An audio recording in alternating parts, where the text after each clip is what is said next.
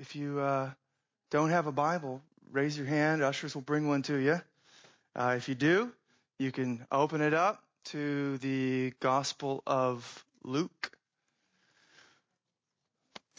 chapter 8. Every time we cross the threshold into another chapter, I feel like it is a moment of celebration. But we are in Luke chapter 8. I'm just going to read verses 1 through 3.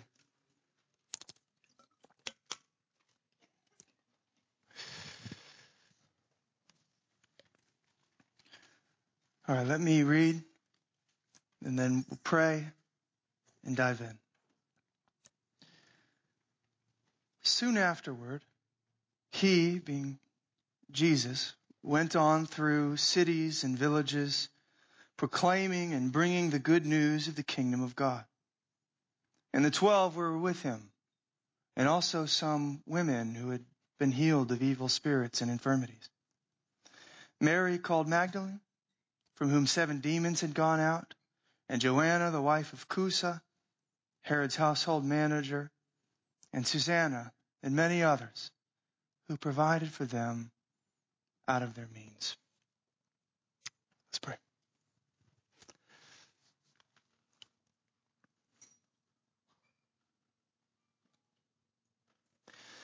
God, I pray that you would, by your Spirit, help us just to check our hearts for a moment as we approach your word.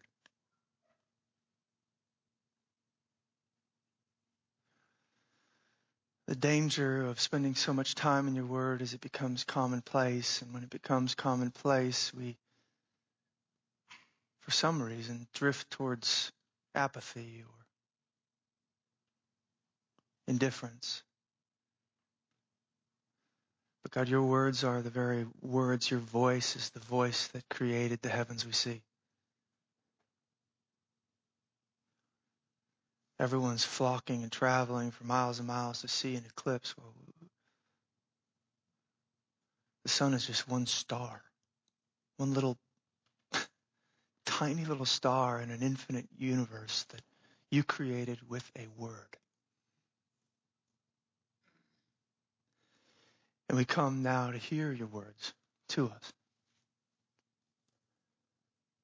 Spoken, sure, through human vessels, but your words nonetheless. God, we ask, as we open the scriptures, would you create in us? Would you renew? Would you recreate? Would you redeem? Would you refresh? Would you challenge, convict, encourage? And for any who don't know Christ in this room, would you cause them to be born again by your power? We invite you to do that here this morning. It's in your name we pray. Amen. Okay. Guys, so if you read those 3 verses with me, you probably were like, really? A sermon on that? And that's what I thought too. I thought I would just be reading these 3 verses kind of as context real quick, maybe make a brief note, and then get straight into the good stuff, right? The parable of the sower and the seed, something significant and meaty.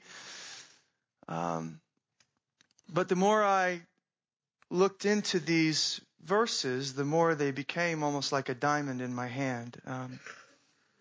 And what I started to notice is that these verses are displaying to us many different facets of Jesus' ministry. Not all by any means. It's a diamond with infinite facets, and we could look at his ministry from 1,000 different angles, but a few significant ones nonetheless. So I wanted to bring out this morning, actually, 4 of these facets in particular, though, as always, there were more that I could have, and to serve you well, I cut them out. I will bring you 4. I'm going to sum these facets up with just one word here, but we will expound on these for the remainder of our time. Facet number 1, news. Facet number 2, service. Facet number 3, acceptance. And then facet number 4, need. So Let's go. Facet number 1, news. Jesus' ministry had one central focus, one driving aim, goal, one overwhelming activity. He was devoting himself primarily to heralding, announcing, preaching, proclaiming, bringing. You say that's 5 things. No, it's just 5 synonyms. Bringing what we see there, good news of the kingdom of God. Heralding, proclaiming, preaching, bringing the good news of the kingdom of God. He came to preach, to speak, to announce the kingdom and its king are here. And this is so clear as to be indisputable, actually, because Jesus himself actually says this about his own ministry and why the Father sent him in the first place. We remember back perhaps in Luke 4, in verses 42 to 43, Jesus had been in Capernaum, and unlike the synagogue stuff at Nazareth, this was actually going pretty well in Capernaum, and people were flocking to him, and he was casting out demons and healing the sick. And in fact, it was so successful there for him that he could not even get a loan, right? And so he would get up, before the sun was up and try to get off into desolate places, we're told. But even there, they come and they find him. Now listen to this. Verses 42 and 43 of Luke 4. When it was day, he departed and went into a desolate place, and the people sought him and came to him and would have kept him from leaving them. But he said to them, I must preach the good news of the kingdom of God to the other towns as well, for I was sent for this purpose. Why did Jesus come? What's his central purpose and mission? To preach the good news of the kingdom of God. So in our text this morning, really what we see is just kind of the ongoing march of this single-hearted mission. You see it there in verse 1. Soon afterwards, he went on through cities and villages, proclaiming and bringing the good news of the kingdom of God. He's still doing here what he was doing back in Luke 4. And interestingly enough, he'll continue doing it even on the other side of his death and resurrection. Let me read you Acts 1:3. He presented himself alive to his apostles after his suffering by many proofs, appearing to them during 40 days and doing what? Speaking about the kingdom of God. I got to get this good news out there. I want to help you understand what this good news of the kingdom is.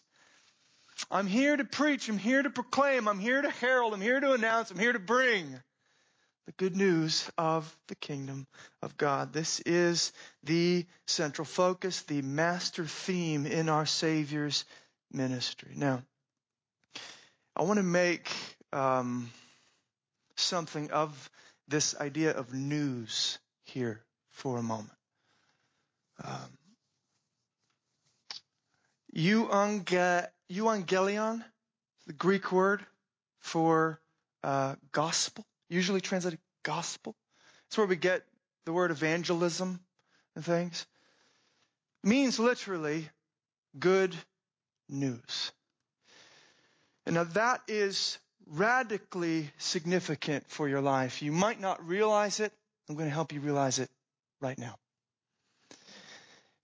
The gospel, before it is anything else, is first news. Okay. It is the announcement, the proclamation, the joyful report that something has happened in Jesus. That the kingdom lost in Adam is now being regained in him. That the saving reign of God is now available. It's now here. And sinful rebels though we be, we can enter back into that kingdom through Christ. The gospel, before it is anything else, is first news. And this is, if you're still confused, I'll help you here, but this is probably the single most important thing we can actually say about Christianity. Because Christianity as news is what sets it apart from all other religions. Think with me here for a moment. All other religions are fundamentally not news, but a set of instructions, telling you what you can do to be saved, whether that salvation is something like heaven or the afterlife, whether that salvation is like an escape from the cycles of reincarnation and being absorbed into the Brahman, or whatever you want to say. Salvation is, all other religions present, as it were, an instruction manual. Something that you need to do if you're going to get there. They might provide stories or news about people who have gone ahead of you and done certain things, but it's still up to you to get it done and follow them or whatever it was. So all other religions are fundamentally a set of instructions, but Christianity holds out first at the most fundamental level, not a set of instructions, but news. Not what you can do, what you need to do to be saved, but what God, what Jesus has done to save you. Not what you need to do to climb your way back up to God, but what God has done in coming down to get you. Do you hear the difference? This is huge.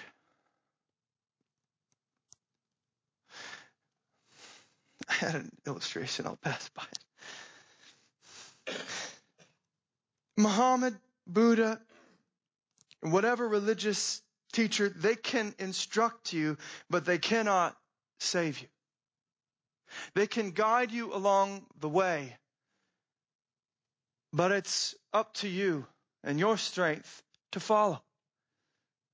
But Jesus, on the other hand, first saves you. It's news. It's something out there, something that He did. It's in the headlines. He first saves you and then He instructs you. Then He can lead you and guide you. Any instruction that the Scriptures give us is set within the context of this good news.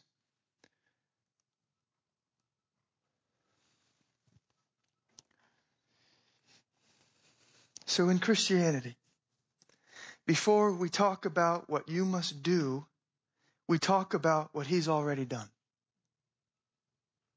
And what that means is that we remove the burden. We remove the burden from you before you even start. All other religions, it's like trying to do something with a boulder on your back. Run the race with a boulder on your back. Christianity says, no. The boulder's been removed in Christ. Now run like the wind.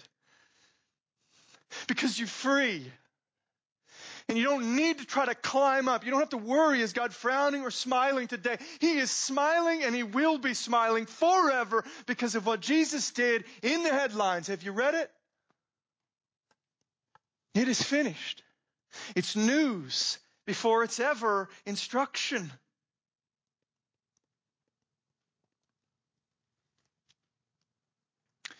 He's lived the life you should have lived. He's died the death you should have died.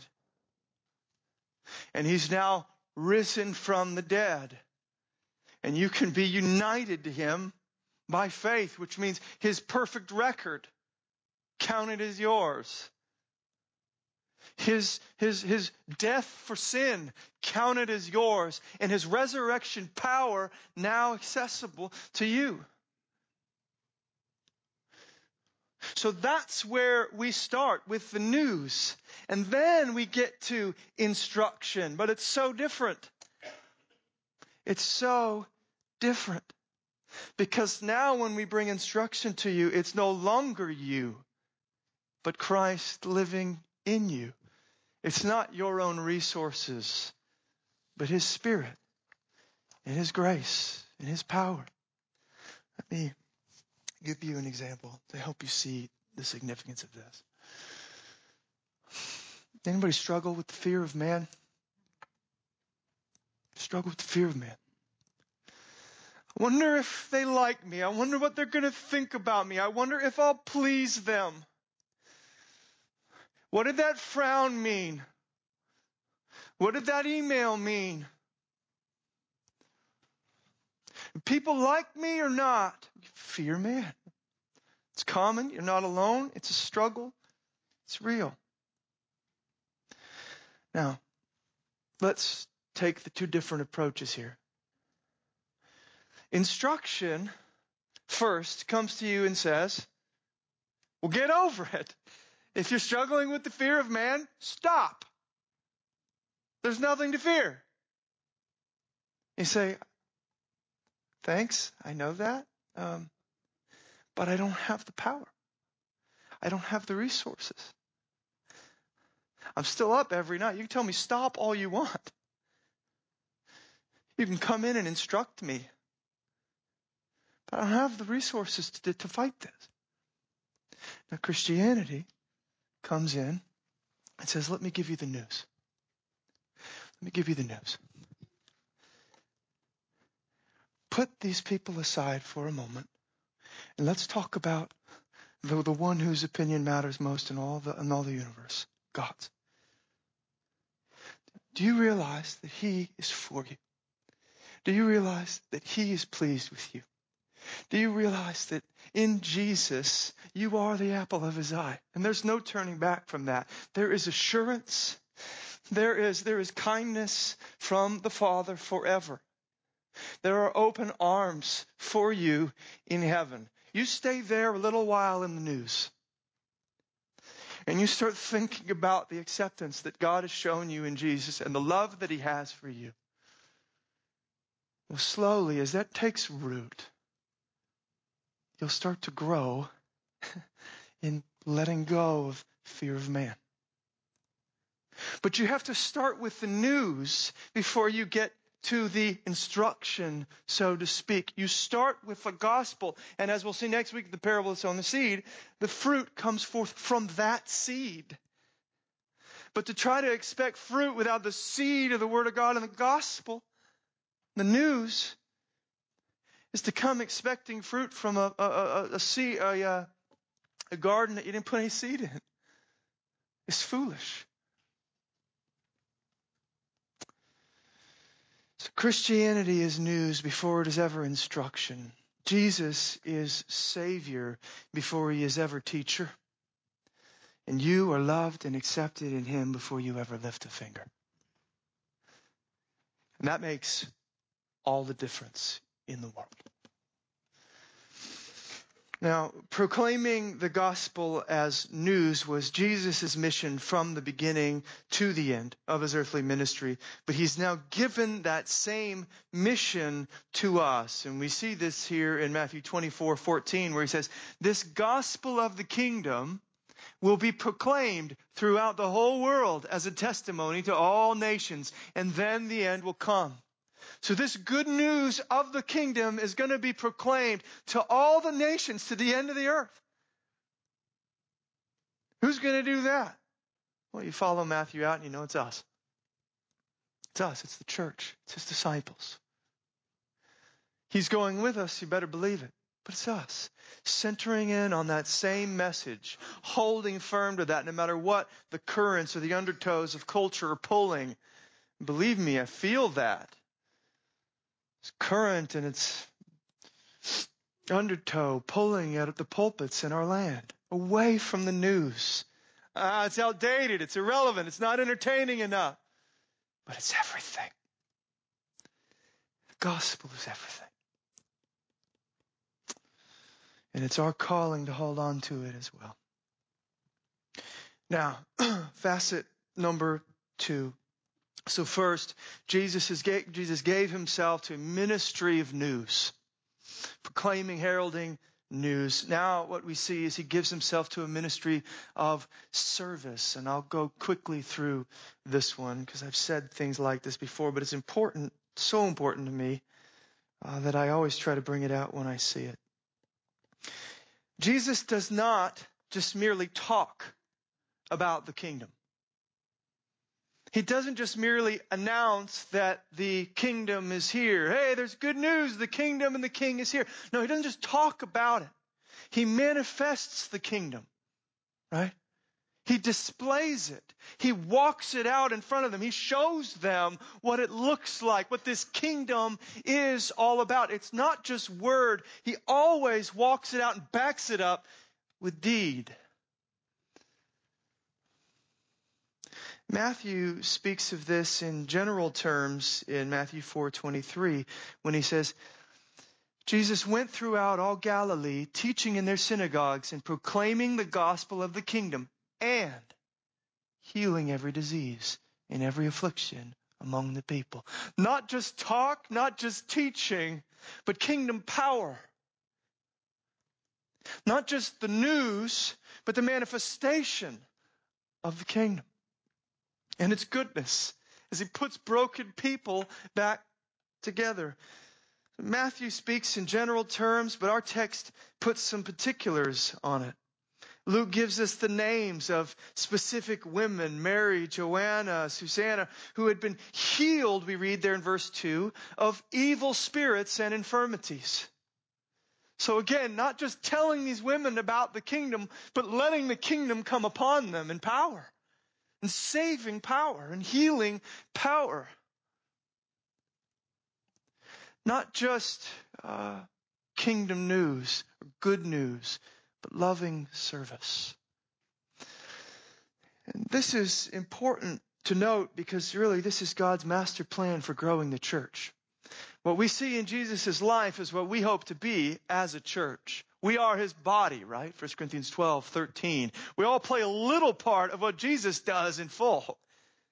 Let me be just a little bit, but what is he doing in his ministry when he's on the earth? Well, there's word and there's deed going forth. There's news and there's service. And this is God's means of growing the church, of advancing his kingdom. So when Jesus comes in our text and he preaches the kingdom and then he manifests the kingdom to these ladies, well, what do? We're going to follow. We're going to follow this king. We want in to this kingdom. If that's what the king is like, if that's what the king does. And so we ought to do the same. We ought not to just be a church filled with a lot of talk, but a church that backs it up with deed, that walks it out, the gospel for all to see. So that when we see someone, that is cold and hungry on the side of the road, like John would tell us in his epistle, we don't just say, be warm and filled, Jesus loves you, as we pass on by. The kingdom's great. We'll see you later. No. Instead, we manifest the kingdom. We invite this brother or sister into our house. We put that blanket that we usually use on our bed on cold nights around this guy's unbathed shoulders. Or we give the leftover soup that we were hoping to have for our dinner this night to his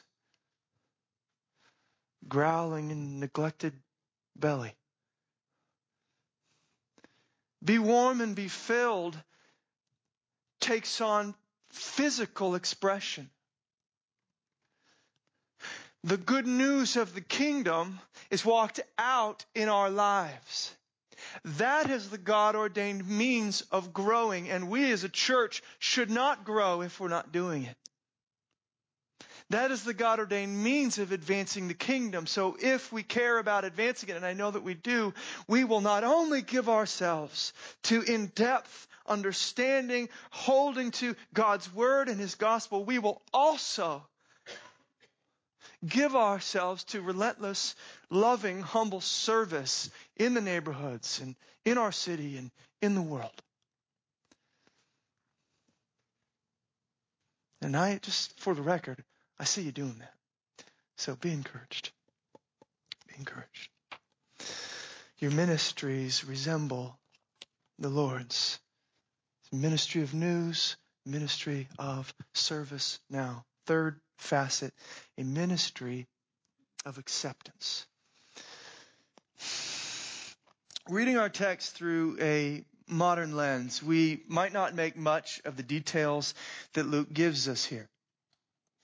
But in the ancient world, the world in which Jesus and his disciples walked, the little bit we are shown here would have been stunning to them. Almost probably disturbing. I'm referring in particular to Jesus' acceptance of these women into the circle of his disciples. Let me show you this. We read at the end of verse 1 that the 12 were with him, and also some women who had been healed of evil spirits and infirmities. Mary called Magdalene, from whom 7 demons had come out, and Joanna, the wife of Chuza, Herod's household manager, and Susanna, and many others. Stop there. Now, such acceptance and inclusion of women into kind of this inner circle of Jesus' disciples, this band of people following closely, having access to Christ as rabbi. This would have been like running Jesus' fingernails down the rabbinic opinion and tradition of the day. Just, what is he doing? Are you kidding me? Luke knows this. That's why he tells us this is happening. Luke, I could have done this for you, but I, again, spared you. Luke constantly is bringing our attention to women and Jesus' interaction with women. And oftentimes when he shows Jesus' interaction with a man, he will quickly follow it up with Jesus' interaction and a story regarding a woman. Because he's trying to get at something here that was not common in that day, and I'm sorry to say it. Let me just read you a string of commentary on this that will help you kind of get a sense of what it would have been like in that day. What the opinions were swirling around in the time when Jesus walked and was doing these things. This, actually, I think comes from your brother, Chris, which is kind of funny. So one scholar, Chris's brother, writes this. For these women to travel with the group would have been viewed as scandalous. Adult coeducation was unheard of, and that these women were learning Jesus' teachings as closely as his male disciples would surely bother some of those outside. Another scholar writes this. The rabbis refused to teach women and generally assigned them a very inferior place. Third scholar writes this, and now he starts to quote the rabbinic literature for us. Rabbinic sayings are not complimentary with respect to rabbis speaking to women. Thus, now he quotes, talk not much with womankind. Did you hear that? Dude, my wife would slap me, and rightfully so, if I said this. Talk not much with womankind. He that talks much with womankind brings evil upon himself and neglects the study of the law, and at last will inherit Gehenna. As far as I know, that's in the Mishnah, the body of oral tradition that's coming, from the rabbis around the time of Jesus. He quotes another source there. A man should not discourse with a woman on the street, even with his own wife, and certainly not with another woman because of human gossip. And then finally, one final commentator comes down and we find out that according to the rabbinic literature, a Jewish man, I think some even still do this today, prayed 3 benedictions each day. One of those benedictions included this thanksgiving to God that I've not been created a woman. You hear that? It's horrible, right? These guys claiming to be kind of following God's truth or keeping God's truth have gone so far from it. That's what Jesus is coming to get back on track. But all of this perhaps serves as background to that little scene that we actually do see in John's Gospel, in the Bible, where, Jesus is talking to that Samaritan woman in the heat of the day. And you kind of get a sense that this is where the disciples are coming from too, when they come to him in John 4:27, and we read this: they marveled that he was talking with a woman. Like, Jesus, how could you? What are you? Everybody knows you. You don't do that. You don't do that. Everybody knows that. You of all people should know that. But Jesus isn't concerned with what everybody knows.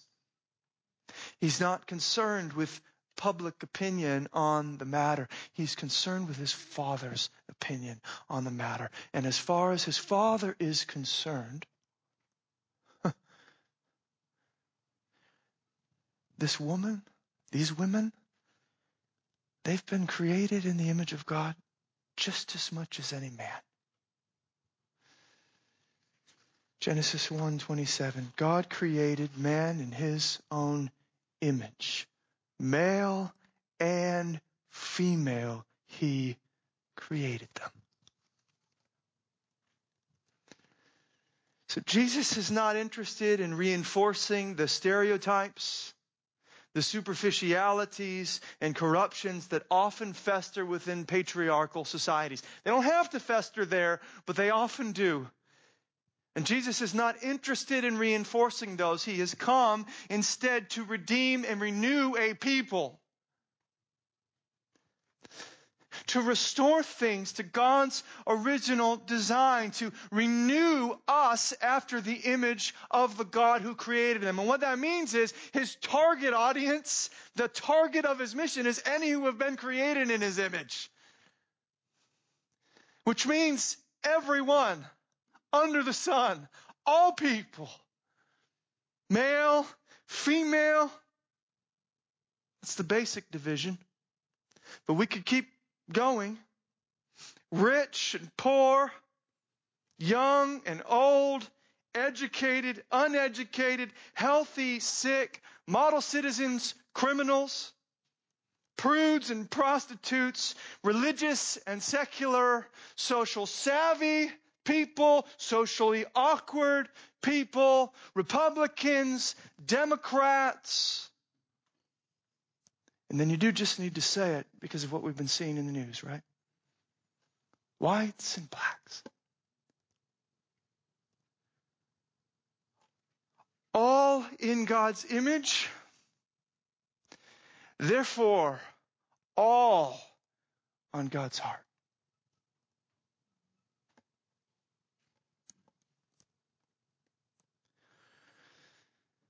So Jesus is redeeming and renewing a people.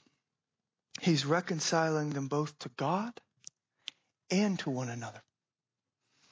I mean, you've got to sit in the place of the disciples for a moment. We get a little hint of that there in John 4 and some of the rabbinic teachings and traditions of the day. But you've got to sit with those disciples for a moment and recognize that they were going to be a bit troubled by Luke 8:1-3. What are these women doing here? Following along and doing the same things that we're doing. You're teaching to them, you're talking to them, you're treating them almost like equals or something.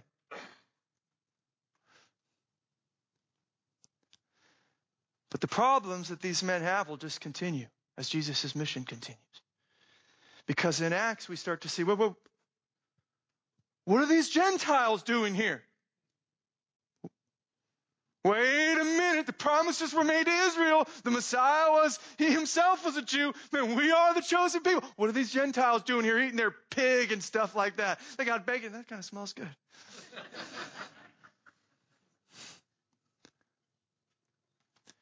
And then by the time Jesus is done, there will be a people from every tribe, tongue, and nation gathered around the cross. All in God's image, therefore all on God's heart. So when we turn on the news or we scroll our Facebook feeds and we see a nation all but ripping at the seams over matters of race, of skin color, we, the followers of Christ, of this Jesus, with this ministry of acceptance, we dare not add to the rip and tear. But instead, right, we walk with our Lord. We walk with our Lord into the fray, not pulled by cultural opinion, one way or the other, but standing firm on God's word, grounding our anthropology, our doctrine of man, in our doctrine of creation, which says that all have been created in God's image, in the womb or out of it, black or white, male or female. And so we move not to rip and tear, but to mend and to heal. If Jesus accepts them into his company, so do we. Speaking into the present moment, Tim Keller writes this. I thought it was valuable and wanted to read it to you. This is a time to present the Bible's strong and clear teachings about the sin of racism and of idolatry, of blood and country. In Acts 17 to 26, or 17:26, in the midst of an evangelistic lecture to secular pagan philosophers, Paul makes the case that God created all the races from one man. All races from one man. Paul's Greek listeners saw other races as barbarian, but against such views of racial superiority, Paul makes the case that all races have the same creator and are of one stock. Since all are made in God's image, every human life is of infinite and equal value. When Jonah puts the national interests of Israel ahead of the spiritual good of the racially other pagan city of Nineveh, he is roundly condemned by God. Jonah 4, 1 through 11. One main effect of the gospel is to shatter the racial barriers that separate people. Galatians 3:28, Ephesians 2:14 to 18. So it is an egregious sin to do anything to support those barriers. When Peter sought to do so, Paul reprimanded him for losing his grasp on the gospel. You remember Galatians 2:14? He pulled away and wasn't eating with the Gentiles, and Paul approaches him and says, bro, you stand condemned. Because you are attacking the very heart of the gospel that says, Jew and Gentile, come together in Jesus.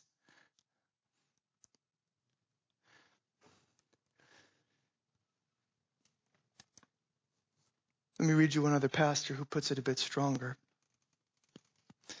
This is Matt Chandler. White supremacy and the alt-right is incompatible with the gospel of Jesus Christ.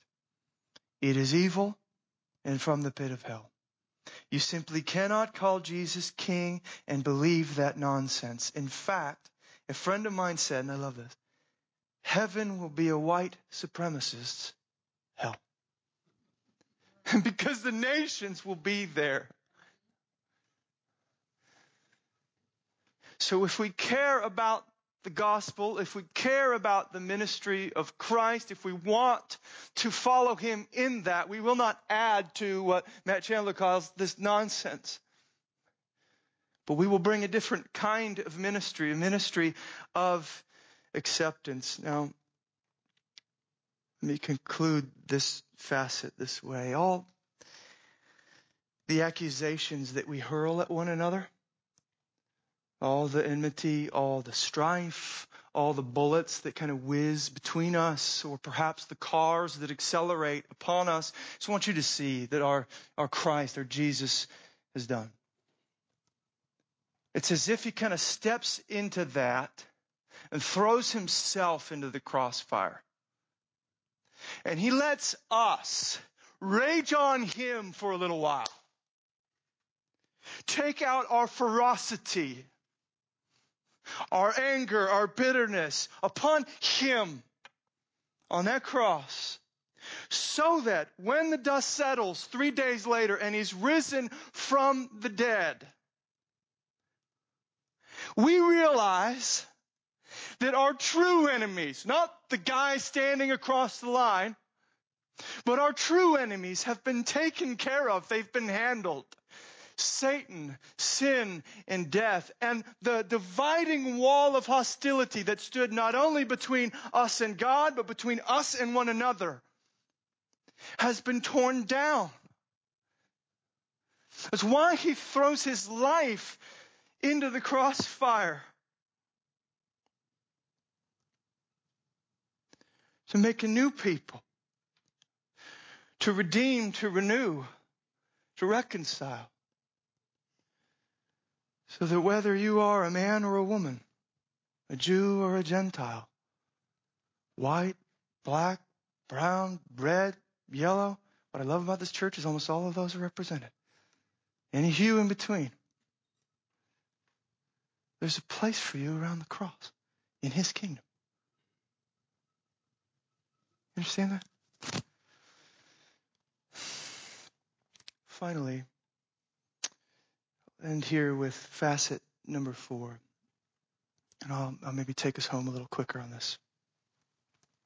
Need. So we've seen that Jesus has a ministry of news, of service, and of acceptance. And finally, I thought this was really interesting. We see in the last verse, part of the last verse there, that he also has a ministry of need. You got to be careful because I'm not saying needy and things like that, but I don't have time to go into that. But there's an aspect of serving and ministering to others that perhaps ironically actually involves allowing them to serve and minister to you. I would call this a ministry of need, where you, though perhaps the leader, actually humble yourself to the point of genuinely needing the other person. Like, I need you to pray for me, or I need your input on this, or your counsel, or I need your encouragement, or in the case of Jesus here, he needed, it seems, their provision. He allowed himself to be provided for by these women. You read that there, the last part of verse 3. These women, some of whom it seems were very well off. Their husbands were even in high places in Herod's court and things. Provided for them. Who's them? Jesus and his band of disciples. Out of their means. And I saw that, I thought, wow. This is crazy that Jesus, as an act of humility and solidarity with us, would actually humble himself to the point of allowing himself to need us, to be provided for by us, almost like casting himself upon human hospitality. Now, to be clear, in the deepest sense, Jesus doesn't need us, right? He is fully God. I mean, we see evidences of this all over the place, right? Like when Peter has to pay taxes and he's like, dude, just open up that fish. It's not just fish, Peter. There's a coin in there. You give that to him or whatever. Or when he's trying to feed the 5,000, he just breaks, this never-ending, hey, and they all eat. We got to know he could provide for his own welfare, his own money, his own food, his own shelter, but he doesn't. He allows himself to need us. And I sat there going, why?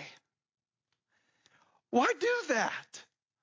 Why not show yourself to be in this separate class and all this other stuff? Why?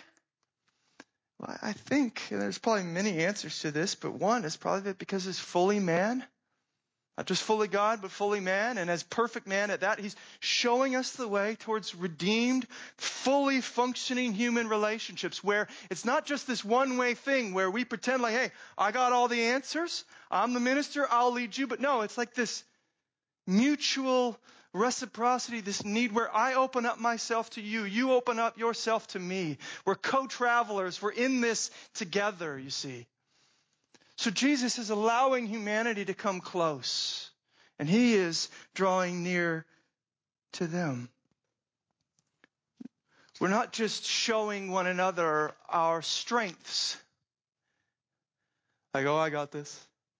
But we're showing one another our weaknesses, like, come away with me, he does in Gethsemane.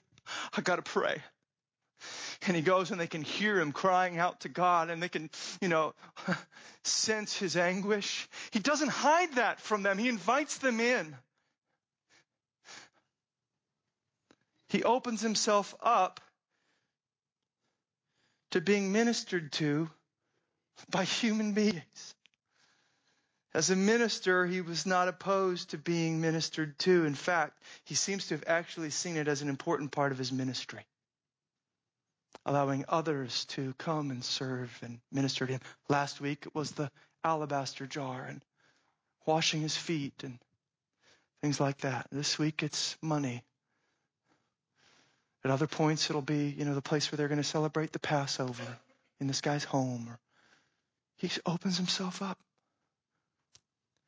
And now we see Paul following this model here as well. It's really interesting. I don't know if you've ever noticed this, but there are countless places in his letters, I'll just read you one, where Paul is I would say, engaged in this ministry of need. Here's Romans 15:30-32. I appeal to you, brothers, by our Lord Jesus Christ and by the love of the Spirit, to strive together with me in your prayers to God on my behalf, that I may be delivered from the unbelievers in Judea, and that my service for Jerusalem may be acceptable to the saints, so that by God's will I may come to you with joy, and I may be refreshed in your company. He's opening up his needs to these people. Do you see that? I mean, we might be prone to almost think this sounds selfish. Pray for me and my ministry to go well. I can't wait to get to you because I need to be refreshed by you. Well, Paul, you're an apostle, for goodness sake. You're supposed to be praying for them. You're supposed to be refreshing them. This sounds a little selfish.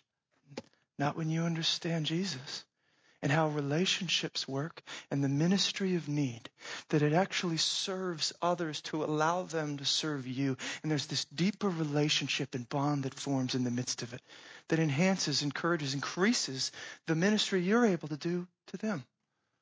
Does that make sense?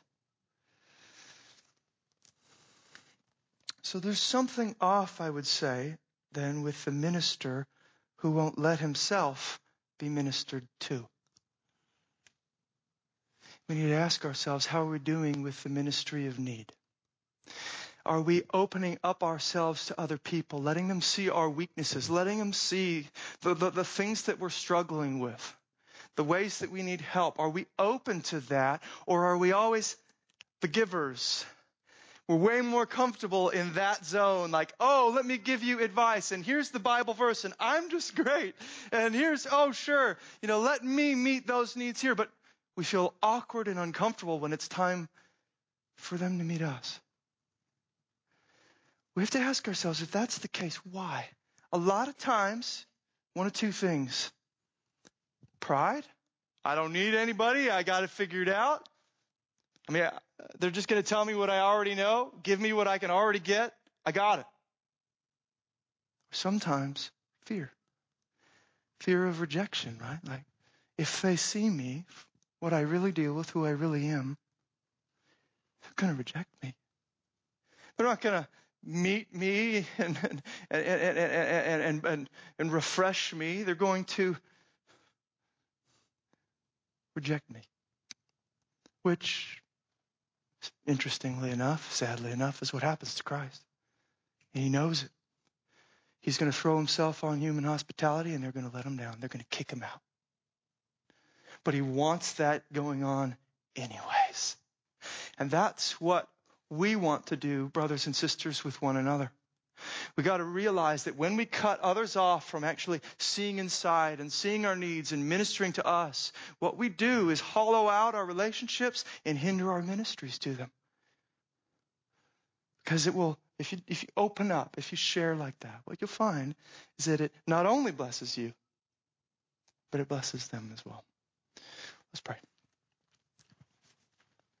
God, we are so thankful to be recipients of your ministry to us in Christ. And in Christ, we so hope to be a church that follows you in that ministry to others.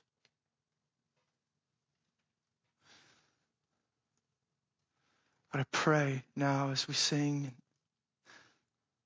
even later as we take communion,